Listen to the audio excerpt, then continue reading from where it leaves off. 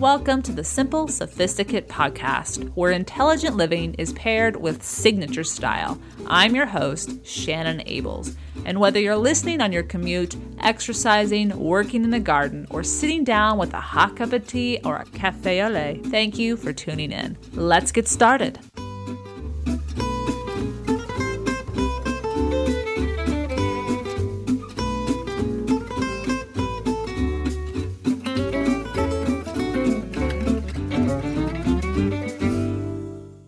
Welcome to the 157th episode of The Simple Sophisticate.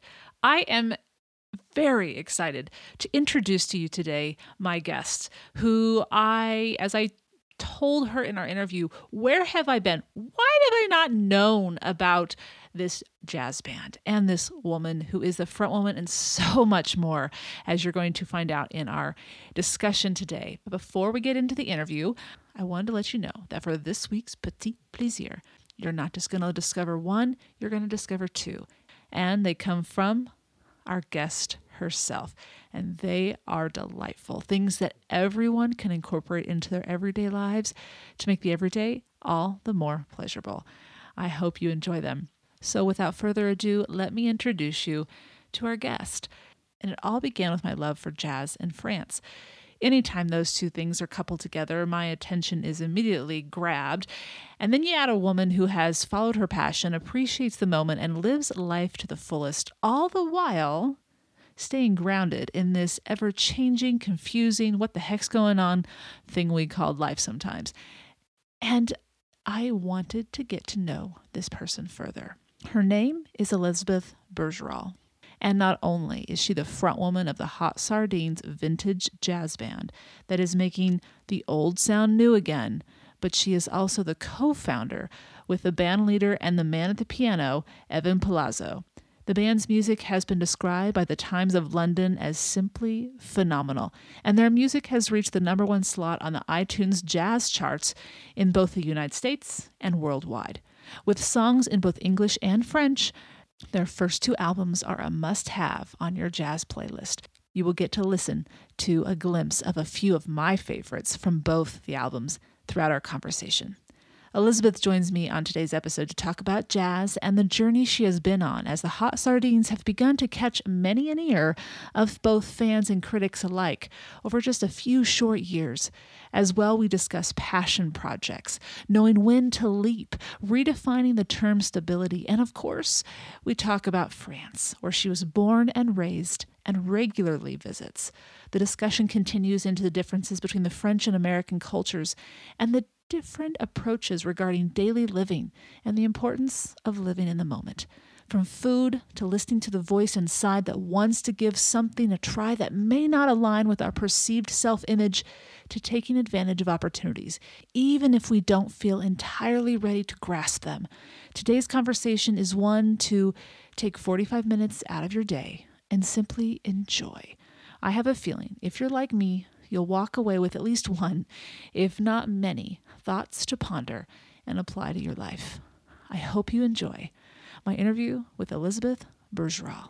My guest today is a Parisian-born musician with Toronto lineage and a penchant for being a true New Yorker, who exemplifies the music she creates, both glamorous and gritty, playful and passionate, unexpected and precisely what new and seasoned jazz lovers have been looking for.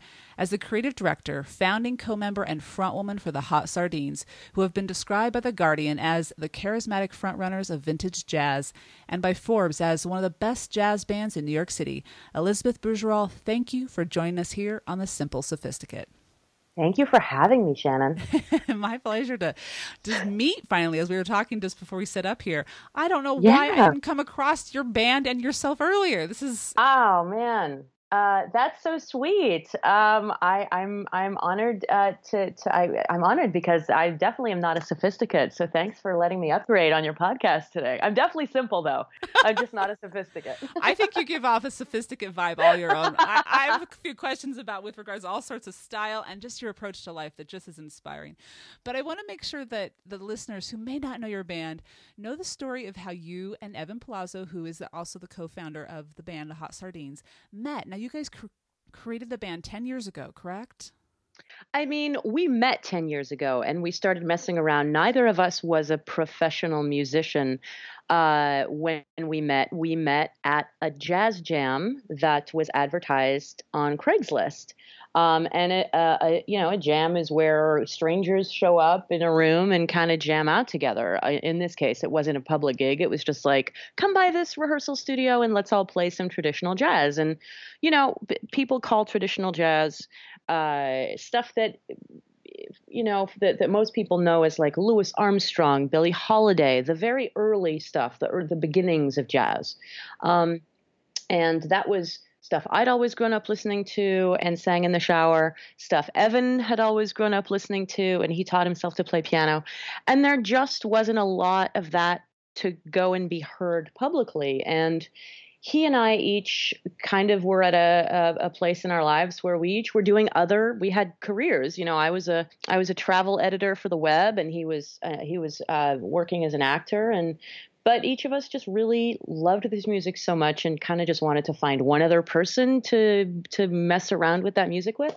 and we met at this jazz jam. And he caught my eye, or I guess he caught my ear because his playing was so soulful and really reminded me of some of my favorite recordings from the 30s. And I went up to him afterwards and asked him if he knew a particular song that was kind of my litmus test for this stuff. And he just started playing it. And that song is "Your Feet's Too Big" by Fats Waller, one of the great early jazz musicians. And we just started talking, and we started discovering how much we had in common in terms of our tastes, in terms of our love for not just the music, but what we think this music does for people. And we start getting it starts sounding a little spiritual when we get into it, but it's like this music is really connecting. People really connect with this music. They connect over this music. It's fun to go and hear people play horns and piano live. We have a tap dancer. There's lyrics are important because lyrics were important in the 20s and 30s and 40s and stuff. So that's really how the band came about. Well, and it's very serendipitous is what I like about the story. It's authentic. It's you're doing what you love. He was doing what he loved, and it worked. And I think it's a testament to just continuing to do what you love, taking those chances, keep stepping out that you never know what's going to cross your path. And look what you guys have been building. It's absolutely inspiring. It's really true. I mean, we like I said, we met and we started kind of messing around, and we went to a couple of open mics after, I don't know, like a year or whatever. The band itself we didn't really start a band until probably 7 years ago, after we'd been playing around a bunch and sort of adding musicians. But the fact is that we really were leading with what we found fun, what was turning us on musically, stuff we wanted to try and tackle. And I think we kind of at some point turned around and we had a little jazz band, without really meaning to. It was just so fun to have an excuse to get steeped in this music and think about it and think, what could we do with this song that's been covered a million times that we feel, why has this song been covered a million times? And there's something fresh we could bring to it. And what is the magic of,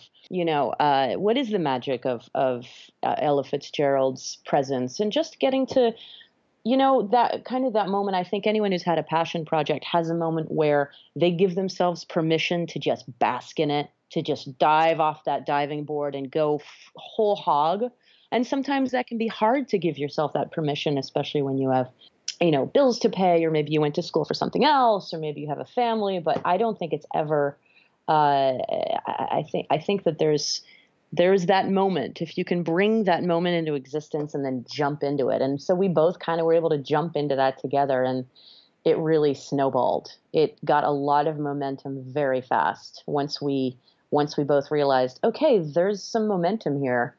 Let's see where it goes. Yeah, because you guys went, what was it? I was looking up, you guys have been to Lincoln Center, one of the instances where you were invited to Lincoln Center, and that was one of the catalysts to just opening the audience to, okay, who are these guys? If I'm not mistaken, that happened in 2011, 2012.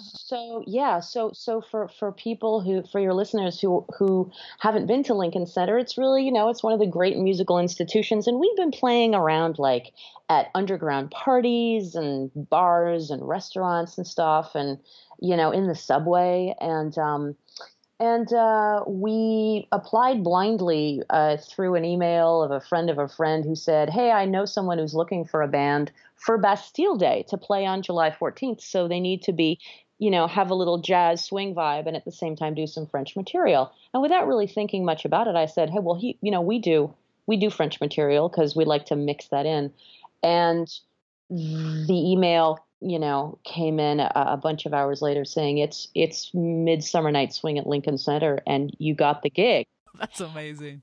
And I remember getting up and stepping away from my computer like it was on fire. I just was in my in my bedroom just oh my god, oh my god. And it was great because, and I think this is another important piece for anyone who's trying to get a passion project off the ground. There was no way we were prepared to do that gig. Not even slightly were we prepared to do that gig. But it gave us a reason to get that good.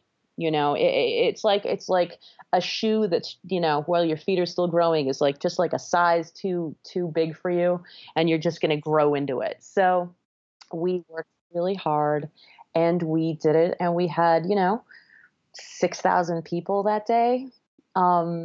And it was an absolutely incredible experience. And I think that really galvanized us in terms of, because you have to realize when we met, I was looking for one other person who knew this music because I'd always grown up listening to it. My mom played it for me, and I love this music. But like, you're not popular at school by saying, "Hey, I love Billie Holiday." Like that was not. I was like I was in a world of my own creation in my head, and I listened to this stuff, and I was looking for people. Hence Craigslist. I was looking for people who were into that same music, and so Evan and I went out into the world. We were like, I think probably more people want to hear this, but we're not sure because there wasn't a ton of it being played live. So to have a lot of people show up and really dig into what we were doing, certainly a testament to how Lincoln Center programs their talent, but it showed us like, okay, there are people for whom this music does something. They're interested in it. And Yeah, I think yeah. that's my question. You mentioned earlier knowing when to leap. You have mentioned that you were a corporate dweller by day and a music Oh, dweller yes. by night. So true. When did you, first of all, how'd you balance that? Because I know there's a lot of people out there that have a passion project that you just said, but they're maybe not sure how to deal with it or balance it. But they also don't know, as you have already done now, I believe, leap entirely into it. Yeah. How'd you balance it, and how did you know I'm leaping, I'm going? What was it?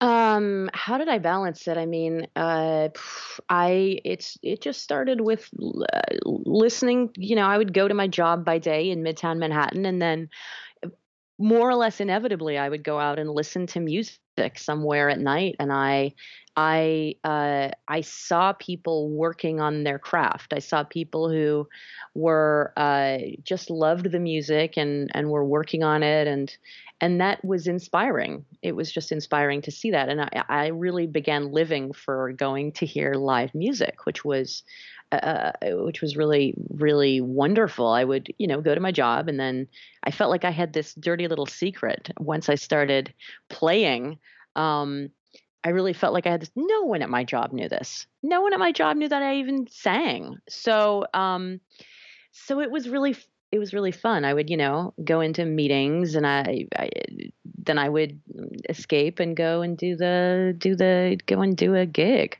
and in terms of knowing when to leap, does anyone know when to leap? Did you know when to leap? I mean, will you know when to leap? How did you know? I'm asking you that question so I know, but so, I'll tell you what. but I'm not alone. I think a lot of people are in that spot. I know. The good news is here's I think the most useful nugget I can offer is there is no moment, right? So that should reassure anyone listening. There's no the clouds don't part, a beam of light doesn't shine upon you, and you're like, that's the sign I was waiting for. It's so much of it is about instinct. So much of it's about instinct, and I do think that when you have a life that involves a job and perhaps you're in a more traditional setting, a corporate setting, I think instincts can be hard to listen to. And so one of the hardest things I think to do is to connect or reconnect or with the what you love. I think it's easy to get disconnected from what you love, or to think about things as things you love, but maybe they're not what really drives you. And this is almost like, I know I'm kind of taking us off on a tangent here, but the idea of what we think makes us happy versus what really switches us on can sometimes be something different. We think, oh, I'm going to go on a trip, that'll make me happy. Oh, I'm going to buy a pair of shoes, that'll make me happy. You know, um, as opposed to, it's the idea of stoking a little fire from one tiny ember and having it be entirely yours that is really exciting. So there was never a leap moment for me, but I do know that there were signs along the way.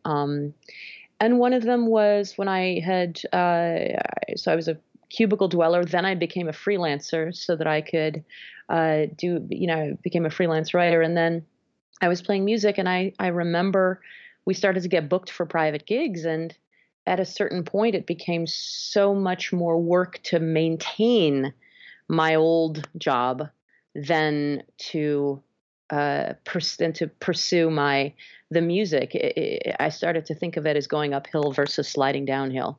And when it became, I was clearly swimming against the tide, doing this thing that I thought was the safe thing to do. Yeah. And the safe thing became the hardest thing to do. And I think it became obvious that if I gave myself permission to try this completely ludicrous career, by the way, Shannon, totally ludicrous career. And that was partly what held me back for a long time, is I thought, I have a master's degree. I'm someone who pays her bills on time, and that the idea of going and becoming a jazz musician and then running my own jazz band seems like just about the nuttiest, least stable thing I could do. And of course I was right, because stability is not, you have to take the idea of stability and set it aside, but then you have to create your own concept of stability. So I think once I got right with my head about that, I was able to look at it and go, this has momentum. I'm going to give myself 2 years. I'm going to pursue this for 2 years, whole hog. And at the end of 2 years, if this isn't for me, I can always go back. Well, that's a good way of kind of setting a boundary, but at the same time setting yourself free to Yes. try. And part of what I hear in your voice, and I'm hearing it in the conversation here, as I'm sure listeners are too, is that you do have a unique voice. And when they listen to the music, which we'll listen to here in a second, it's special. It's not like something I've ever heard. I don't listen to a ton of music, but I like to say I've listened to a lot of jazz, and it is unique. And I think that's your ticket, that's your key. But you obviously have that passion. And what I thought was interesting, I was researching for our interview, was that a critic commented in a flattering way and said that your voice is from another era. But what I also thought was interesting is you're entirely self-taught. Yes. How did you, first of all, for know? Better or worse? I think it's definitely for better.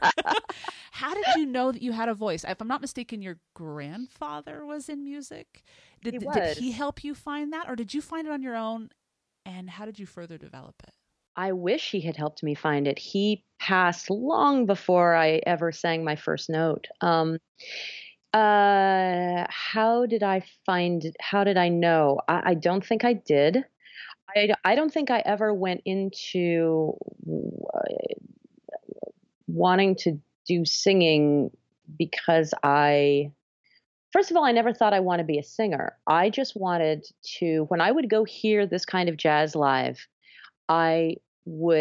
something would get lit up inside of me, and I just craved that. Okay. It was a feeling of connection. It was a feeling of everything being all right in the world. It was the connection in the room between the musicians on stage, between the musicians and the people in the audience. And I just craved that. And I had been singing in the shower my whole life. I did the requisite high school musical.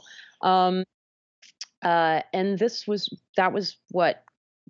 was my way to access this. So I never thought, okay, I'm really going to develop and hone this particular voice or anything. It really was kind of like, oh yeah, it would be fun to find someone or a couple people for me to sing, and they can play, and we'll tackle some songs. So it was never terribly. There was no plan, is what I'm saying. There was never any kind of grand master plan. I loved singing. I loved connecting with this music, and I had, I sang, and that was my way of connecting with it.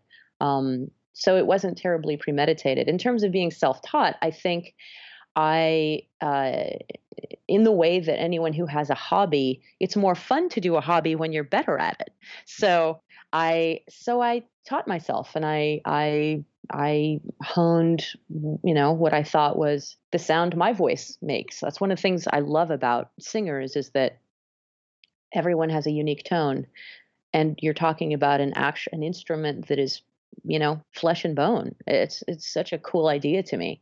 Not that a horn or a piano isn't also an amazing instrument. Of course it is, and everyone has a unique tone on those instruments. But I have a soft spot for singers, because you're creating something out of a person. You're creating a sound out of a person. It's entirely unique. That's true. That's a good way of looking at it. I didn't think about it. So I just listened I listened to so much music growing up. I listened to so much of this music, and not just singers, but, just this music in general. Big bands, small orchestras, trios, anything I could get my hands on. And I just, listening made me want to listen more, and listening to the timbre of people's voices made me pay attention to, that's that. So I didn't follow a traditional course of study, but I have a lot of studying of all this stuff under my belt, and I always loved it. That passion never waned. So yeah, that's the fuel right there, is that passion, just to keep exploring and seeking things out, being curious about what you're interested in. I think we've teased our listeners long enough. They want to hear you sing. So I'm going to play a short clip from the title track of your most recent CD. And I won't give away the title. I'll let them hear it. And then I want to talk about the title on the other side. Here is a clip. Yesterday was easy, breezing through the years. No cares and no fears. You and I, the world, our briny oyster. Let's not get sentimental. We'll tango through the tears. So cheers. Time for French fries and champagne. All right. The title of that song, as they probably figured out, is French Fries and Champagne. But that is the title of your most recent album, which was released just last June. And so I'm curious, could you share with us where that title came from? I love the juxtaposition of these two items. You like that? I mean, because what could be tastier, first of all, right? Sign me up. French Fries and Champagne. It's a little bit of a state of mind. The song is about the end of the song is both about the end of a love affair, but also about the end of something bigger. And where the idea for the song came from, and Evan and I wrote the song, where the idea for the song came from was that as we played as we started touring after we, our first record came out after we signed with the Universal label, and we just saw that everywhere we went, we just had such great experiences, and people seemed to crave just a night of a night of music, a night of putting aside their troubles, because, and this is even more true now, it just feels like the world is in a bit of a dark place. And the idea of French Fries and Champagne, and where the lyrics go, is, it's everything is going to hell in a handbasket, so let's have a party.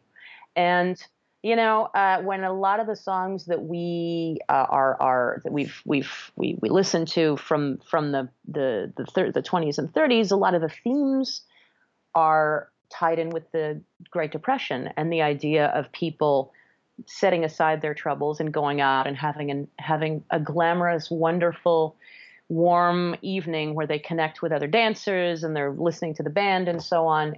That's come back around. It really feels like it has. There's as connected as we're all supposed to be these days with everything digital. I think that one of the great plagues of our time is loneliness. I think people are really lonely. I think the world is a scary place, and so this song is about getting together with people you love and having a party and enjoying the simple pleasures. A glass of champagne. Not that champagne is that simple, but a glass of something a little boozy and warm that puts, a little rosy hue in your cheeks, and something decadent like a French fry. It's just about taking that moment of pleasure because you don't know what tomorrow brings. I was going to say that celebratory appreciation of the moment. I think that champagne, that little touch of luxury to appreciate the now. And you get a lot of that from, people like Cole Porter, who is one of my favorite composers. There's a lot of, let's get dressed up and have a lovely evening because, my gosh, everything's uncertain. There's when you can't plan for tomorrow, things get really hedonistic really fast. That's true. That's a good point. And even, good times as well. Why not sit in the moment and savor it? Because that's really all we have. That's really all we have. I totally agree. And I think, honestly, my French side has a lot more facility. I mean, that's totally intuitive to me. I've observed that it's not so intuitive since I've lived in the U.S. to people. I love America, but it's definitely a slightly different approach to how people experience their time. I would agree. With regards to that, you said you're French at heart, and I when you say about America being a little different, I'm assuming, and I could be wrong, correct me, that we look in the future, we plan for tomorrow, whereas the French are more in the moment. I could be wrong about that. But what did you said before? I'm French at heart because you were born in France. What do you mean by that? That's right. Well, French. I was born in France, and my dad is from France. My mother is from Toronto, so I have the French side, the Canadian side, and now I'm married to an American. And I spent most of my formative years growing up in France, went to high school there and so on. When I say French at heart, this is kind of what I'm talking about, the idea of, I think my values are French. I think my approach to living is certainly more French than it is American. Although I think I practice a French way of life while driving it with an American work ethic at this point, or a New Yorker work ethic, a combination of those two. But I think that in terms of savoring the moment, that's something that you don't hear people talk about it in France because it just is. It just is. Okay. Yeah, it really is. Because how could it be otherwise? Really, is it the driving thought behind it? That's okay. Common sense, but often overlooked. Definitely often overlooked. Yeah. Well, I think that the individualism in the U.S. and the drive to create things and push things and everything, I love all that. It's one of the things that drew me here. I don't know that I would have started a jazz band had I stayed in France.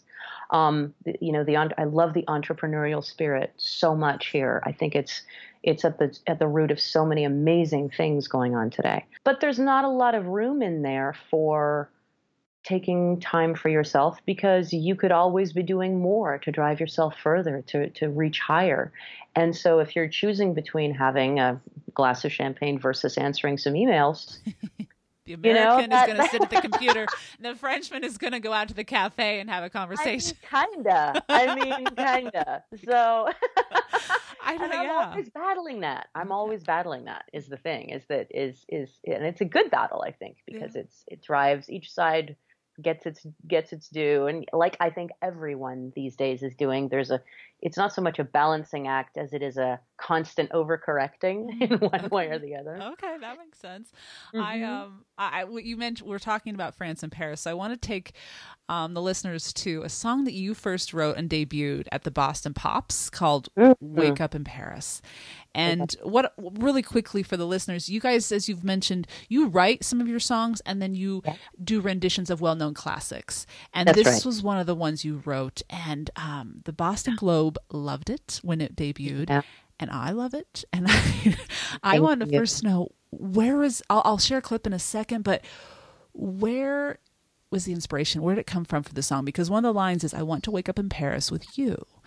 And I'm just curious where that inspiration comes from and how long does it take you to write a song? Because as a songwriter, what's the process? I'll tell you exactly how that song came to me. I was having a day, everyone has a day where you're like, wow, I cannot wait for this day to be over so I can start again with a fresh blank, sheet of paper tomorrow. And I got on the subway in New York City at rush hour, which anyone who's done that or has done anything at rush hour after having a full day where the universe is testing every last nerve. I got in there and got kind of jostled around, and I was just missing home. I was missing Paris, and I miss home a lot. But I just was missing it in a particular way. And when the New York subway doors close, they make this bing bong sound, this dong dong, so that you don't get your leg or your booty caught in the doors before they close. And those are the first two notes of the song. Oh, okay, that's true. Because I was just thinking how much I wanted to wish myself over there. Just for a respite.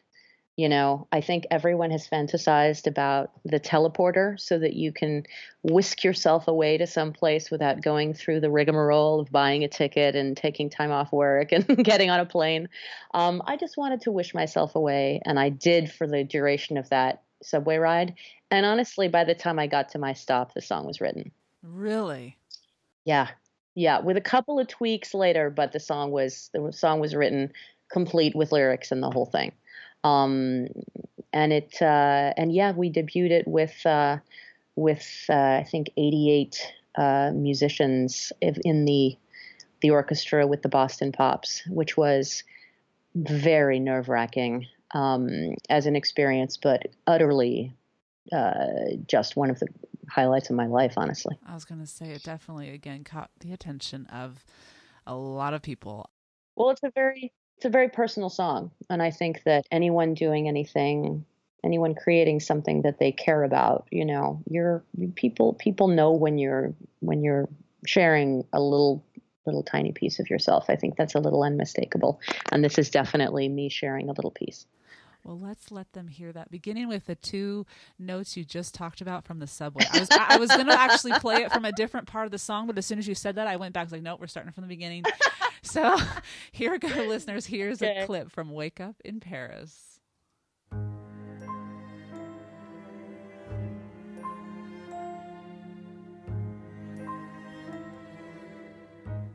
I want to wake up in Paris as the city greets the day. I want to wake up in Paris and watch the sunrise on the Cape. The magic of a bridge above the Seine is rare.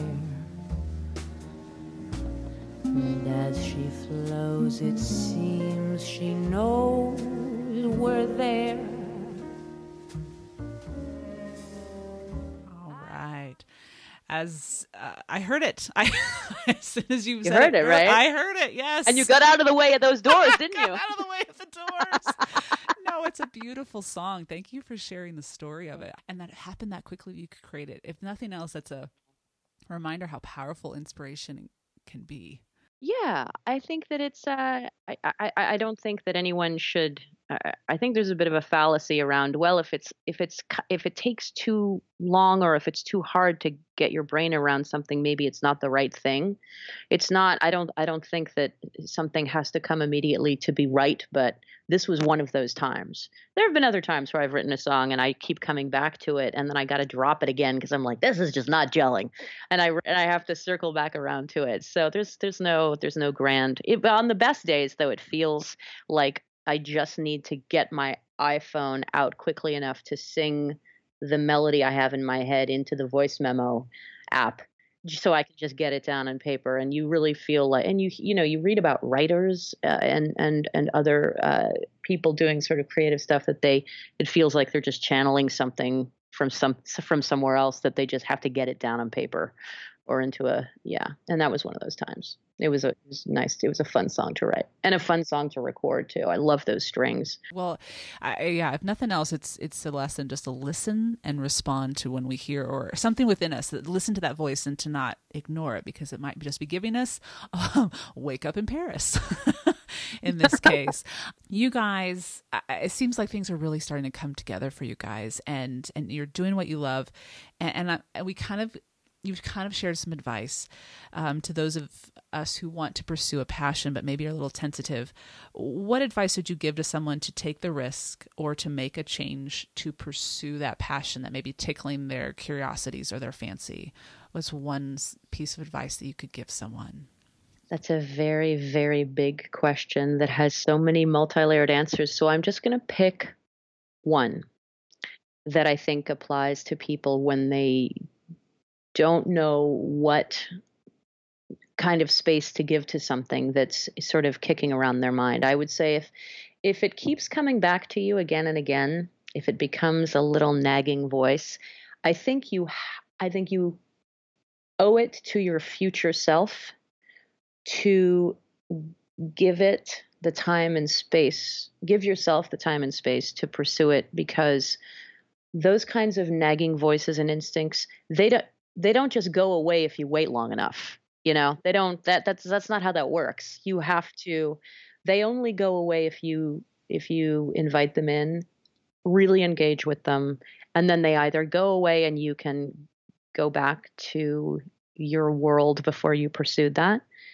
And when I say go back, I don't mean quit your job, go do your thing. I mean, like, take a class. And then once you finish that class, if you think, oh, I'm just getting started, then now you know. And you've probably also ripped the seal off this idea of yourself.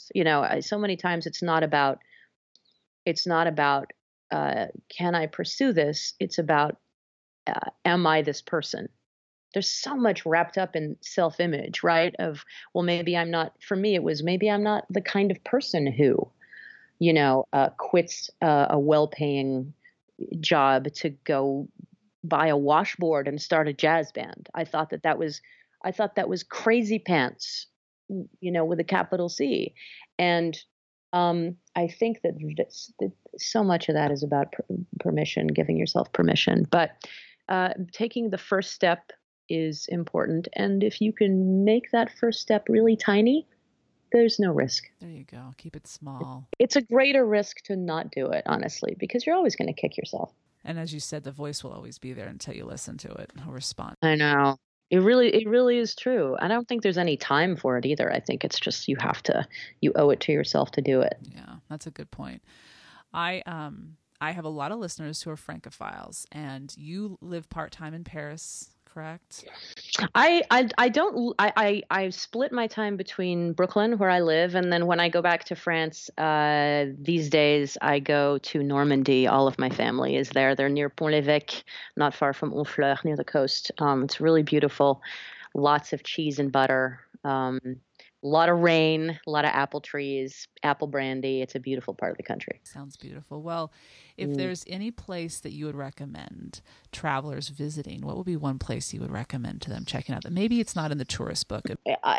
There's so many incredible places that I love to visit in France, but I think that a place that maybe, or rather, I don't hear much about from this side of the Atlantic is just the part of Brittany near a town called Cancale, Cancale. It's just a really pretty part of the Brittany coast, and it's just like a bunch of towns, sort of resort towns, and there are some, beautiful old Art Deco hotels dotting the coast along there, and it's a lovely, chill seaside getaway place. It's about, I'd say, a 4-hour drive from Paris. Okay. All right. I have one more question. Okay. Having to do with simple pleasures. That's how we usually end my podcast every week, is to share a simple pleasure that I've enjoyed. But this time I would like you to share with us a simple pleasure, whether you're in Brooklyn or France, or maybe even when you're on the road. What is a favorite, simple, everyday pleasure that you enjoy? This is a 2-part answer. Because then you said on the road and I was like, aha. I have I have a little I have an herb garden in my windowsill here in Brooklyn. I don't cook so much as I do. I mean, I do cook, but I think there's a little misconception about French people all getting home with bags and bags and bags of ingredients and like whipping up coq au vin after work. This does not happen. Does not happen. Okay. But I think one of the things that I'm so glad I grew up with as a French person is the idea of getting simple ingredients, not doing too much with them, and then chopping fresh herbs onto them.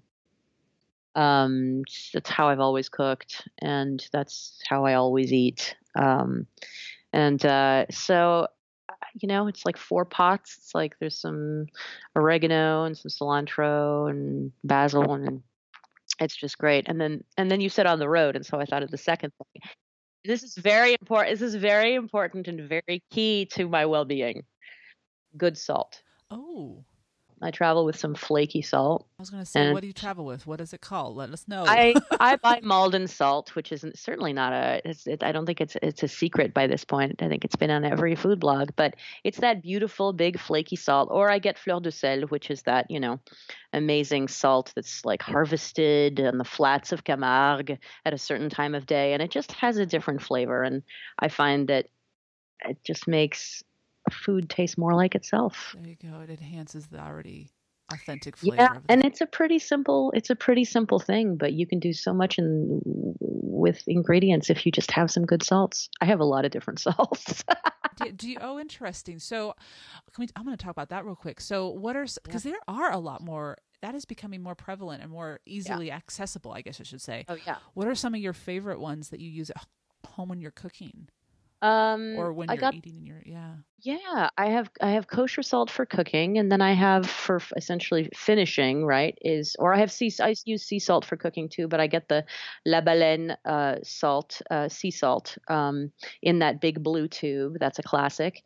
I get the Malden salt, which is from England, and it's these beautiful enormous flaky crystals. And then I get the Himalayan pink sea salt, rather the Himalayan salt, which is really nice. It has I think a little less sodium, but it has a really nice flavor, and it's just pretty. You're flaking little pink crystals onto something. How can you not feel like the world is magical when that's happening? And then the fleur de sel that I mentioned, which is awesome. And I think people can find. I think most of these things are findable if you're looking. I'm thinking of the American stores I've come across while I'm on tour. You can find them if you know where to look, or they're certainly all on Amazon. But it doesn't take much to elevate something to a slightly more a little more festive place if you slice open a good tomato and you put some good salt on it and like some fresh herbs. I think that also is conducive to taking a moment. When you're stuffing something into your face from a microwaved little platter thingy, which, hey, there's a time and a place for that, but when you're doing that, you don't feel like you're treating yourself well. You're not just taking a moment. And it's about the smelling of the herbs and all that stuff. And I know that starts to sound really cheesy, but we're alive now. Smell the leaves and taste the salt and cut open a nice tomato. Those fresh herbs, and it's just that experience, the appreciation of the simple things that we do often ignore. It's so true, because you're thinking about 1,000 things and you're skipping past. You're like, I know how to make a sandwich. I'm just going to butter this, blah. But take a moment. The moments are now. The moments are not later. Moments aren't guaranteed. The moments are now, and I think that's something, again, that's pretty much part of the French way, and I'm lucky I grew up with that, because when I hear people talking about presence and being in the moment and all that, I highly recommend it, but I also know that that's it's interesting that has to be learned or relearned, because I think that once you start taking moments and really focusing on pleasure instead of happiness, happiness is kind of almost like a verb in my mind. You're constantly working towards the self you want to be, but that's hard. And also there are days that are sad and people go through difficult things. On a day when you're going through difficult things, you can still enjoy simple pleasures. I agree. And I also find that happiness tends to be something that we seek outside of ourselves. Totally. The joy is something that's cultivated within, and that's when those little moments of pleasure can be more appreciated. I agree. And then it becomes less about the searching and the seeking, which again, I think there's a balance. I think that if you're not searching for anything, then that's I love a balance between having something to strive for and constantly being curious, and at the same time being present to appreciate the little things that we all work hard to keep in our lives. Our families and our meal times and all those things are that they're key to well-being, and they don't have to be expensive. It's such an important point. They don't have to be expensive. That's a very good point to remember, that they do not have to be expensive. Speaking of which, many of listeners are listening to this while they're traveling on the Memorial Day weekend. This episode will be airing on Monday, Memorial Day. And you guys are touring. So I will provide a link to all of her music, the Hot Sardines music, to listen to on your travels today.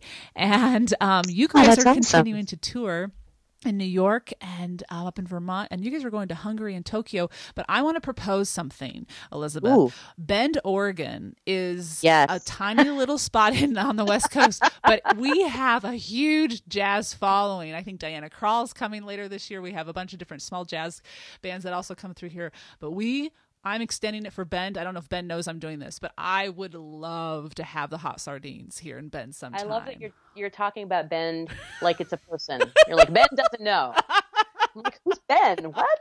I know. I think that's great.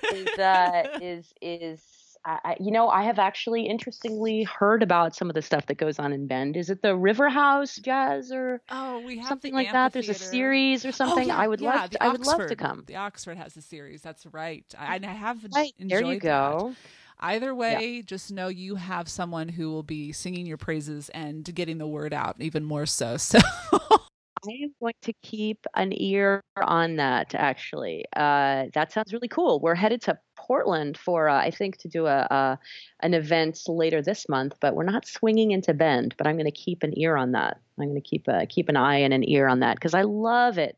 I love what little time I've spent in the Pacific Northwest. I love. It's so unique. Beautiful. It's different. We have a lot of different natural beauty. I mean, this state has everything you could think of. Oh, and you love food out there. Oh my gosh, the foodie scene is lovely. Much. Oh yes. So all of these things conspire to make me a very happy camper. Oh my yes, goodness. Please. Absolutely. Well, thank you for even considering it. That's just enough right there. Elizabeth, thank you so much for stopping by and for bringing back the old music so many of us enjoy, but for those who may not know or understand jazz as well, for making it new with a playful, glamorous twist. Thank you for having me, Shannon. This was a lot of fun. And now for all the show notes, for the album links, for the links to the different types of salt that she talked about, to their tour list, as well as where to go in France, as she recommended. It's all in the show notes. Visit the blog, thesimplyluxuriouslife.com/podcast 157 and get to know Elizabeth and the band, the Hot Sardines, even more. I share a few of the many playful pics that they share on their Instagram account. And did you know that the band has a song with actor and Broadway Tony winner Alan Cumming on their latest album? That is correct. And you can see a few pics of Alan and Elizabeth on the show notes today. Such an inspiring individual. A reminder that success takes time, contentment takes time. A reminder to not play it safe all the time, to really listen to yourself and to trust that maybe the stability that brings us calm is actually something we need to redefine in order to truly reach our full potential. Certainly food for thought. Thank you for listening. Have a beautiful week.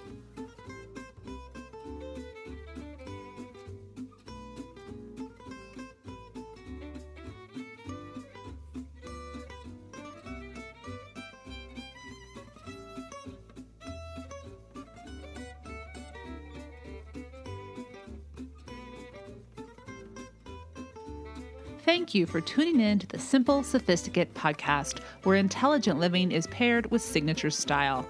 For more ideas and inspiration throughout the week, stop by the blog, thesimplyluxuriouslife.com, or pick up the book, Choosing the Simply Luxurious Life, A Modern Woman's Guide. To stay caught up on the most recent podcasts, blog posts, and receive exclusive news as well as an extra dose of inspiration, subscribe to the Simply Luxurious Life's weekly newsletter, which arrives in your inbox each Friday to enjoy with a hot cup of tea or your morning coffee, just in time to jumpstart the weekend. Until next Monday, I'm your host, Shannon Ables. Bonne journée!